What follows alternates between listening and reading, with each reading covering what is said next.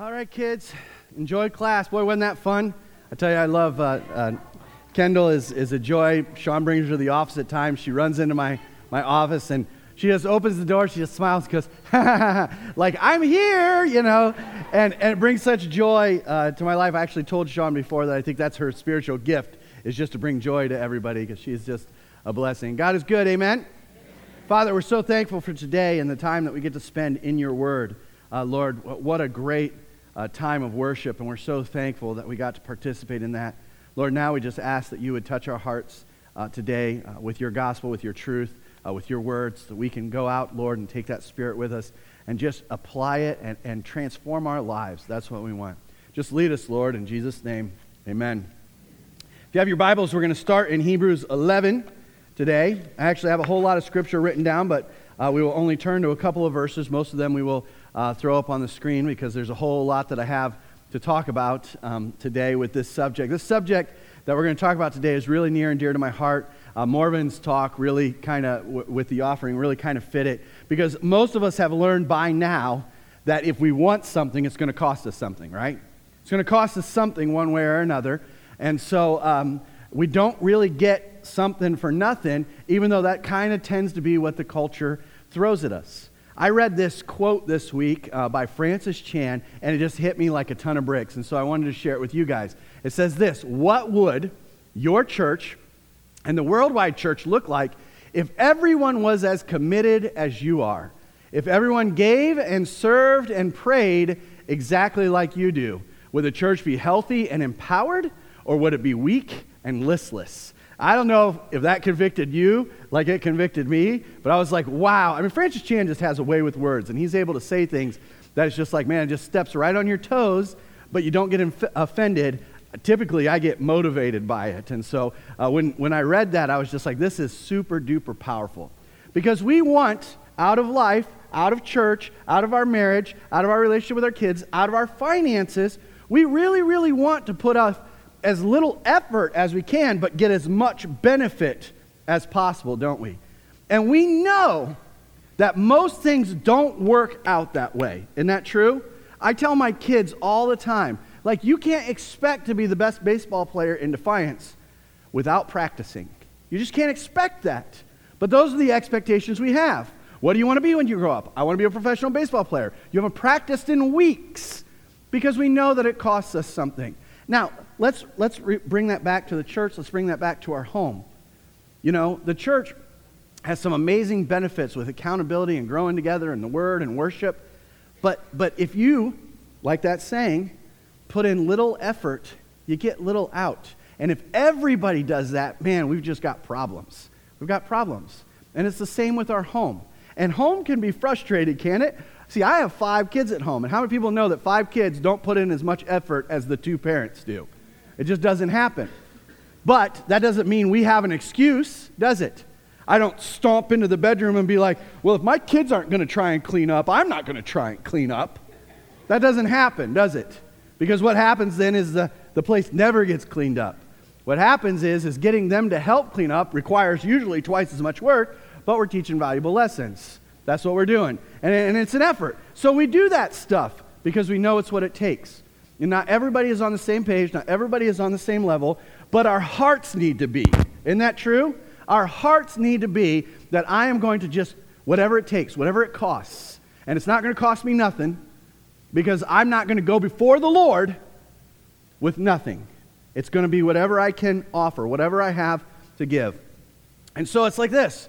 I have these 2 questions wrote down. What do you want? What do you want out of your life? What do you want out of your church? What do you want out of your finances? What do you want out of your marriage? And what are you willing to do to get it?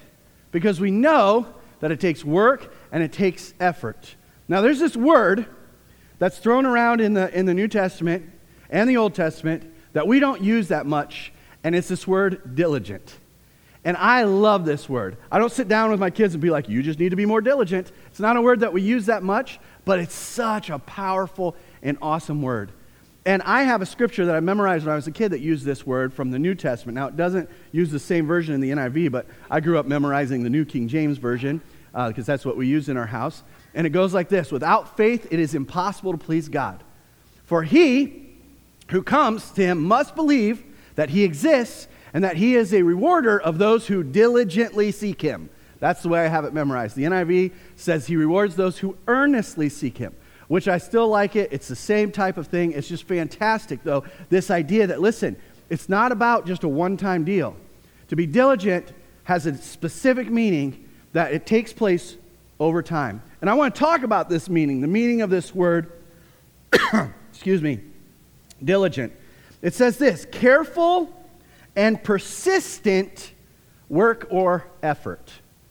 Wow, that's good. Careful and persistent. Not careful or persistent, but careful and persistent work or effort. Now, I like that word careful because we all understand that if we're not careful, we can easily get distracted. Isn't that true? That if we're not careful, we can be going the wrong direction. That if we're not careful, we can get ourselves in big trouble. See, Andy Stanley has a saying in his book, The Principle of the Path, that he says over and over and over again, and it says direction determines destination, not intention. See, we can intend to go a certain direction, but if we're not going that direction, we can easily get lost. And we have to be very, very careful. We have to be careful to make sure that we're going the direction that we want to go. That's what we have to do. My son just this week was heading up to Papa. It's Ruth's dad was doing an event at their church, and it was a big youth event, and he was participating. He was the security. He wanted Malachi to come and participate. So he invites Malachi. So Malachi's heading up there, and of course, he gets lost. Even though we gave him directions and stuff, he gets lost. And he's like over a half an hour late because he's lost. And you guys know you can be heading that way, and sometimes it's just simple as taking a right turn, and you can get back on track. And we have to do that. And so we'll talk about that a little bit more. But we have to be careful. We have to be careful all the time. The Bible tells us to be sober and vigilant because our adversary, the devil, walks about as a roaring lion looking for someone to devour. So we have to be paying attention. We have to be looking. We have to be paying attention because if we're not, we can get off on our own and we can be easily devoured. But then it has this other word, careful and persistent. Because what we have to do is we have to continue on, don't we? I feel like when we get to heaven, we're going to see so many times that we didn't get our blessing because we quit right before we were to receive it. Because we gave up right before we were going to get our blessing. And how many of us have missed out on our blessing because we stopped 2 steps before we were going to receive it? That's just crazy. And we do it all the time. I just give up. I can't do it anymore.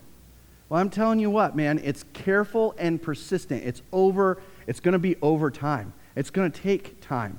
Nothing comes just almost instantly. And we look for that. We long for it, right? How many of us, I'm guilty of this, have put our kids in front of a piano just to see if they can just tickle those ivories well, and we got the next Beethoven on our hands? Anybody do that? Or we go out and we're like, look at this kid throw the baseball. He's going to be the next Greg Maddux, So we're excited about those things. But we know that that's just not, it doesn't happen just as a miracle. It's like you got to work. You got to put forth those efforts, and it's persistent and then effort, So it's time, and it takes effort. It's hard work to get it done, but we can. We can. And I want you to see this in Scripture. That's why I have all of these verses wrote down here. 1, 2, 3, 4, 5 in Proverbs, and then we're going to jump to the New Testament. We're going to read them real quick as Annabelle Rose, who's on the computer back there, throws them up.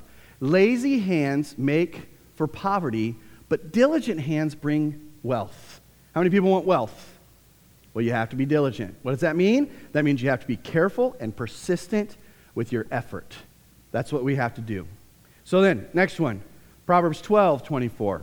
Diligent hands will rule, but laziness ends in forced labor. How many people like forced labor? I don't like forced labor. That doesn't sound like something that I'm longing for. But ruling, that seems pretty awesome right there. But the diligent will rule, and the lazy, they'll be cast off to the side. The lazy do not roast any game, but the diligent feed on the riches of the hunt. Next one, please. A sluggard's appetite is never filled, but the desire of the diligent are fully satisfied. This is something that's fantastic, right? Because I know that there are times that we have put effort into things and we didn't reach our goals, but we have been satisfied. When I was in high school, I had the goal to be a state champion wrestler, which then my dad, whenever we had goals, he would put like the goals on the ceiling of our bedroom, and so we'd get to see them in the morning, and we'd have little sayings throughout the room. I actually have done that for Malachi as well. Right above his bed is a list of his goals and how he's going to achieve those goals. And we did that together so that he can have those with pictures of him wrestling.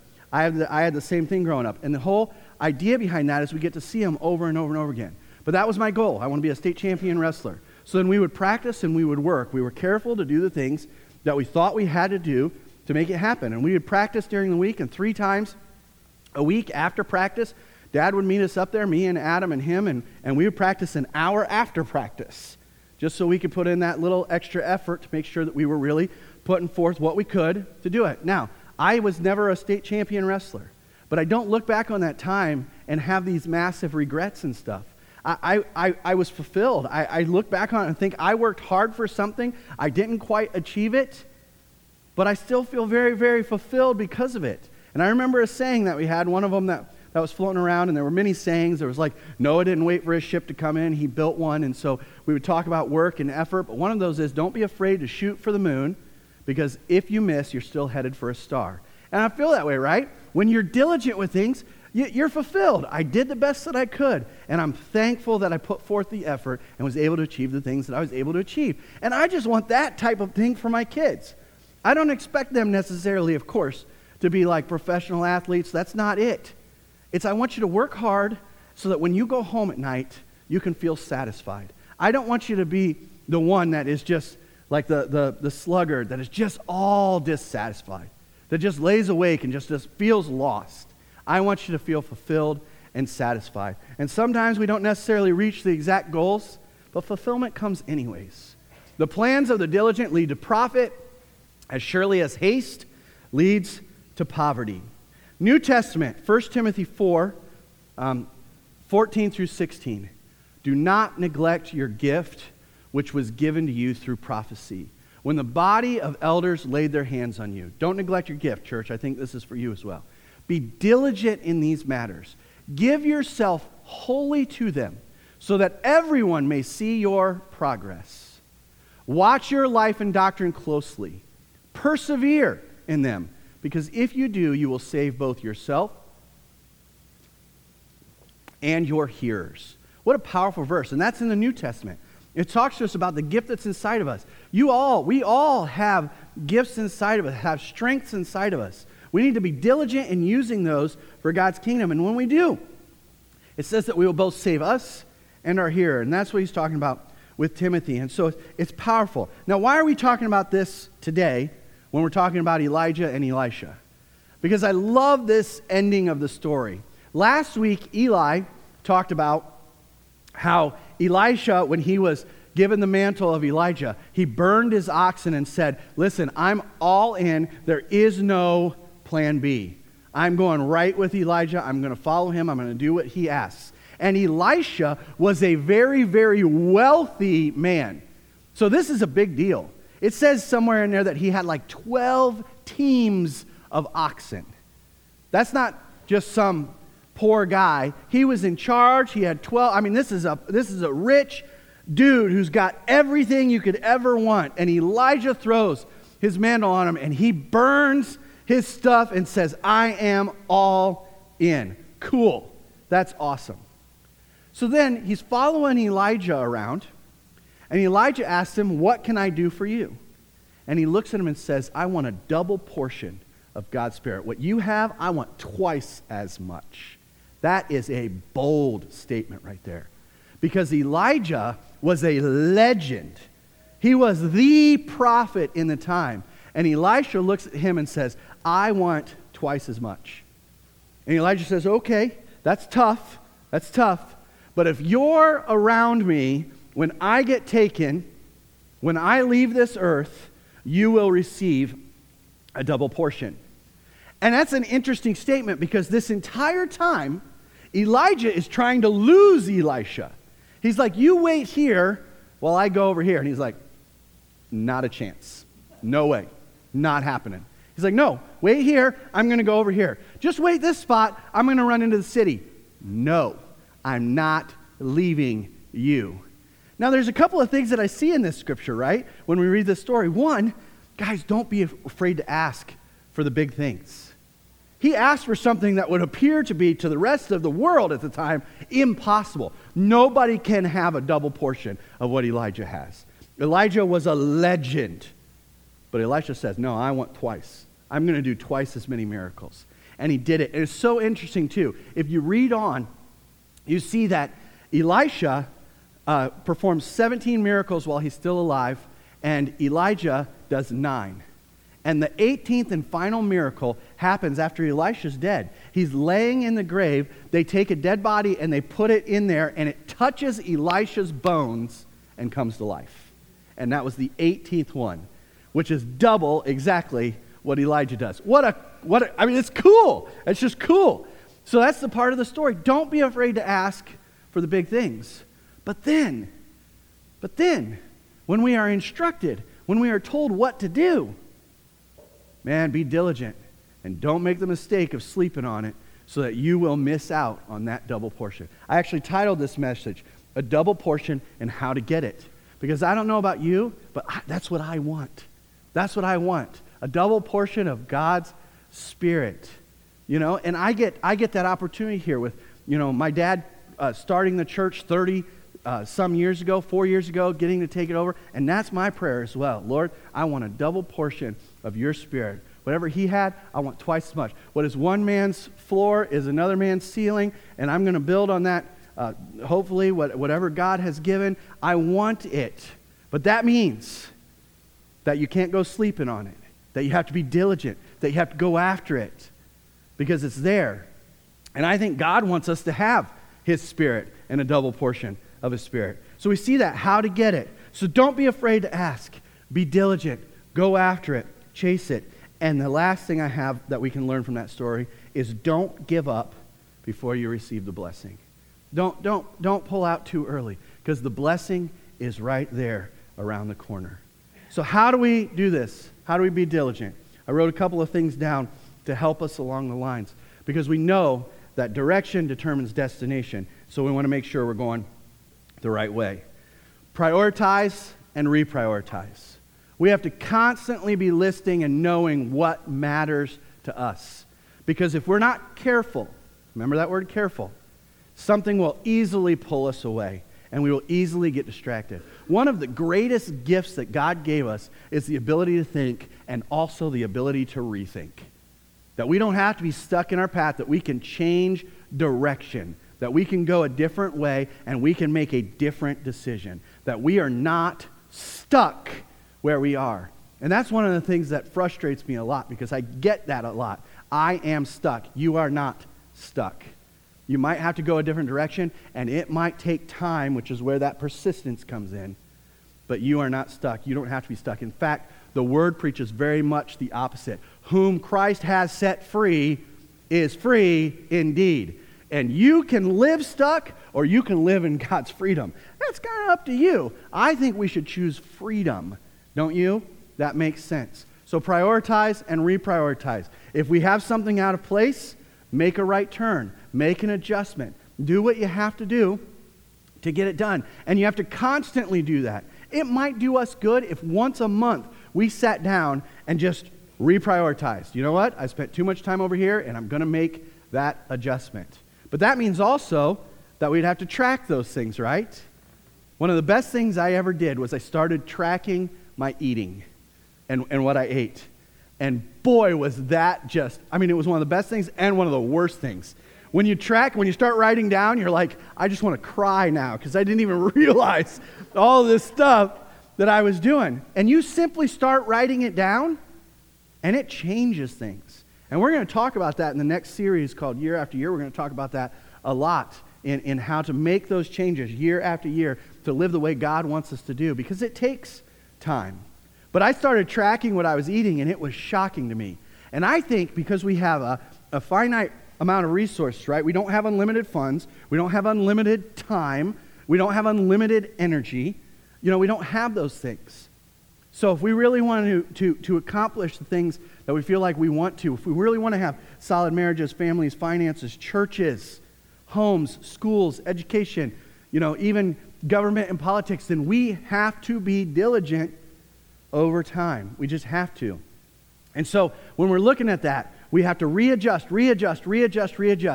And I think most of us would be shocked if we were to make those lists, if we were to track those things. Because I hear all the time, man, I love my family and I love God. Have you read your posts on Facebook? Because neither of those are ever mentioned. So if those are your priorities, why aren't they mentioned? And that's just something that we could talk about, right? All day long. Because we get that. I love my family, but you're spending all your time over here. You're talking about these things. You're doing this. And we need to constantly prioritize and reprioritize. I spent too much time on that one. The next one, don't procrastinate. These are very important to me because I think we learn these things over time and they really make a big difference in us. Don't procrastinate. That's a big one for me. Whew, I hate this subject. Anyways, if we put things off, oftentimes we miss out on them. We do. One of the things that I have learned, and my wife actually compliments me on now, she didn't earlier, but oftentimes she'll forget something. Andy, I forgot my makeup bag at home. Can you bring it? And I'll be like, yeah, I'll bring it. And that's what I'll text her back.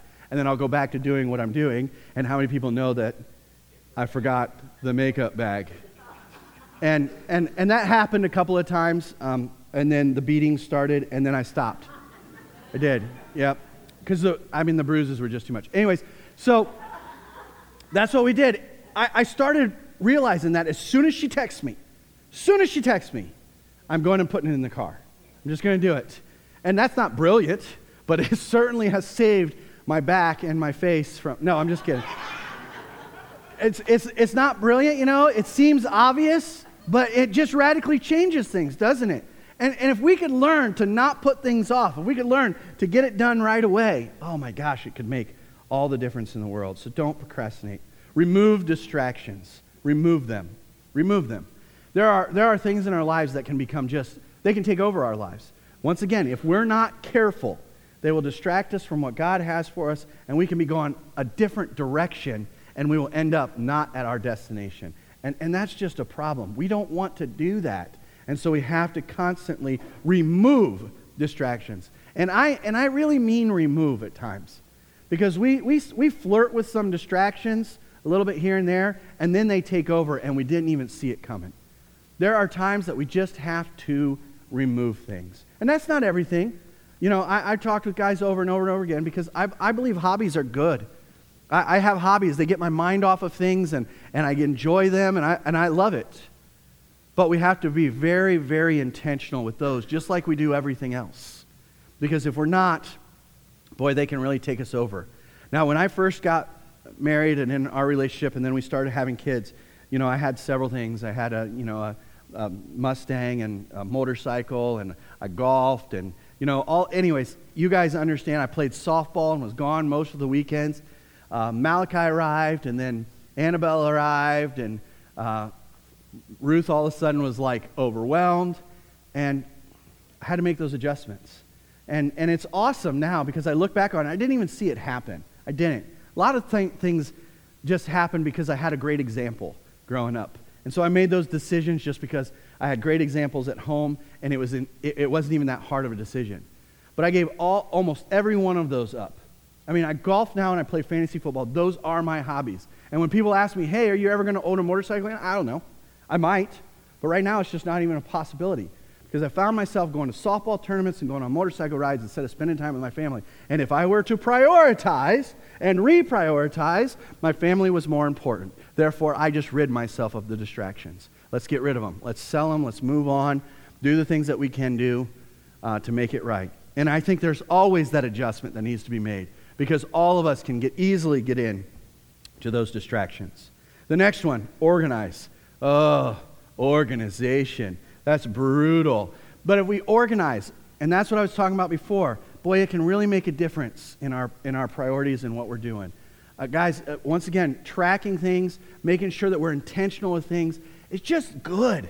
It's just good. I try and be intentional with my rest, with my naps. Try to be. Don't make it all the time. But intentional with that. Intentional with practices. Intentional with the things that I want to accomplish. Intentional with working on our marriage and going out on dates and having those conversations. Intentional with the kids. And it's important. So that means that if we're going to be intentional, we have to organize. We have to have schedules and systems. And I hate that word, but I felt like I had to use it today. Organize. The next one is accountability. Accountability is huge. You guys know that I don't allow the people at the church here to work without accountability. I have 4 pastors with me, and every single one of them meets with me for an hour every single week, and we go over 4 things. We talk about, what are you reading in your Bible? What are you reading or listening to outside of that that's helping you grow? What are you praying for, and have you had any breakthroughs, and what are you working on? And those 4 things come up every single week, and we talk about them for an hour. Some people, an hour. Some, it goes pretty quickly. Others, we will sit and just talk because we just get rolling on stuff. Oh man, I read this and it was so good. And so it's one of those things that's just great. But it's accountability, because we know without accountability, we can get distracted and things can easily slip. I am held accountable. I meet with somebody and I get asked those questions because I know that without them, there are mornings that I will get up and be like, I don't have to do that today. I don't need to read my Bible today. I can skip it today.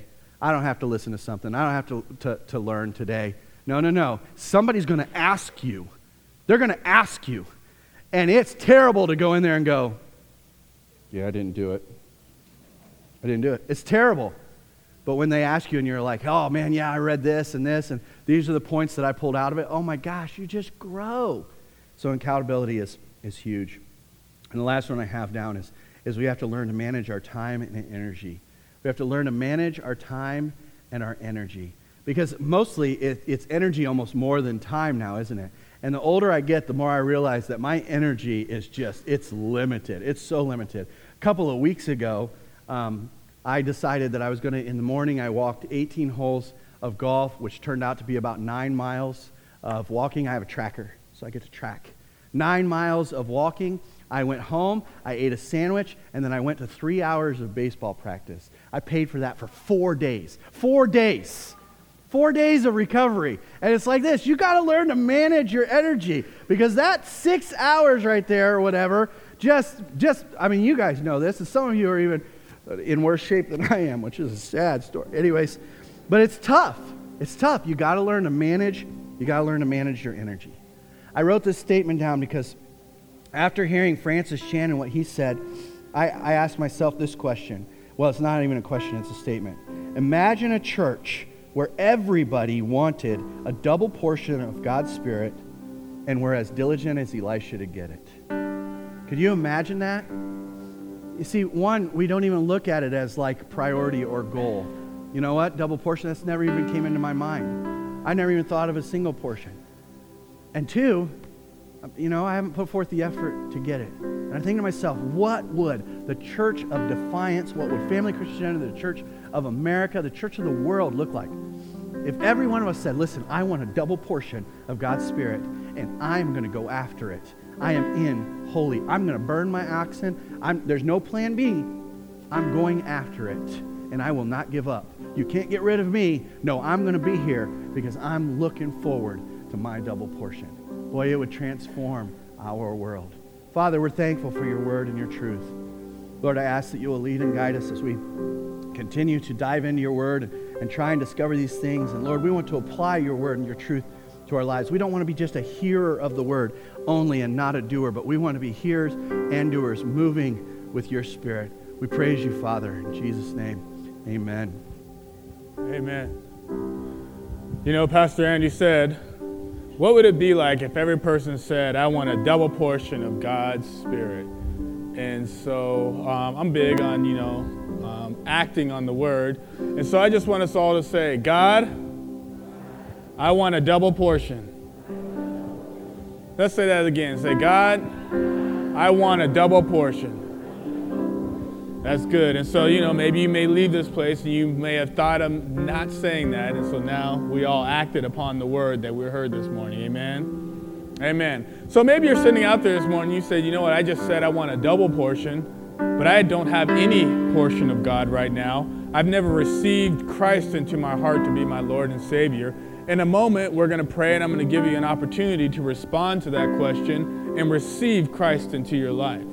Or maybe at one point you lived for God, but, for whatever reason, life has drawn you away from Him, and you want to come back to Him this morning. I'm going to ask a question also and give you an opportunity to bring your life back in alignment with what God has for you and see His anointing, see His power work in your life. So I'm going to ask us all to bow our heads and close our eyes for a moment of privacy. And so if you're out there this morning, you would say, Morven, I don't know God. I don't know Christ, and I want to receive Him into my heart this morning. I want to ask you to slip up your hand. We're not trying to point anyone out. I see that hand. We just want to pray with you. Anyone else? I see that hand. Anyone else? Receive Christ for the first time. Or if you're sitting there and you would say, I once lived for God. I once was going with what I believe God's path was for my life. But I've gone away from that, and I want to come back to Christ this morning. I want to give my heart back to God. I want to ask you to raise your hand. I see that hand. I see that hand. Anyone else? Yes, I see those hands. Anyone else? Anyone else? On either two questions, again, I just want to ask, first time receiving God or just rededicate this morning? Anyone at all? Well, I'm going to ask us all to say this, repeat this prayer after me, and receive a fresh anointing from God into our lives. And so say, Father, I come to you right now, and I ask that you forgive me. I believe that your Son, Jesus, died on the cross for me.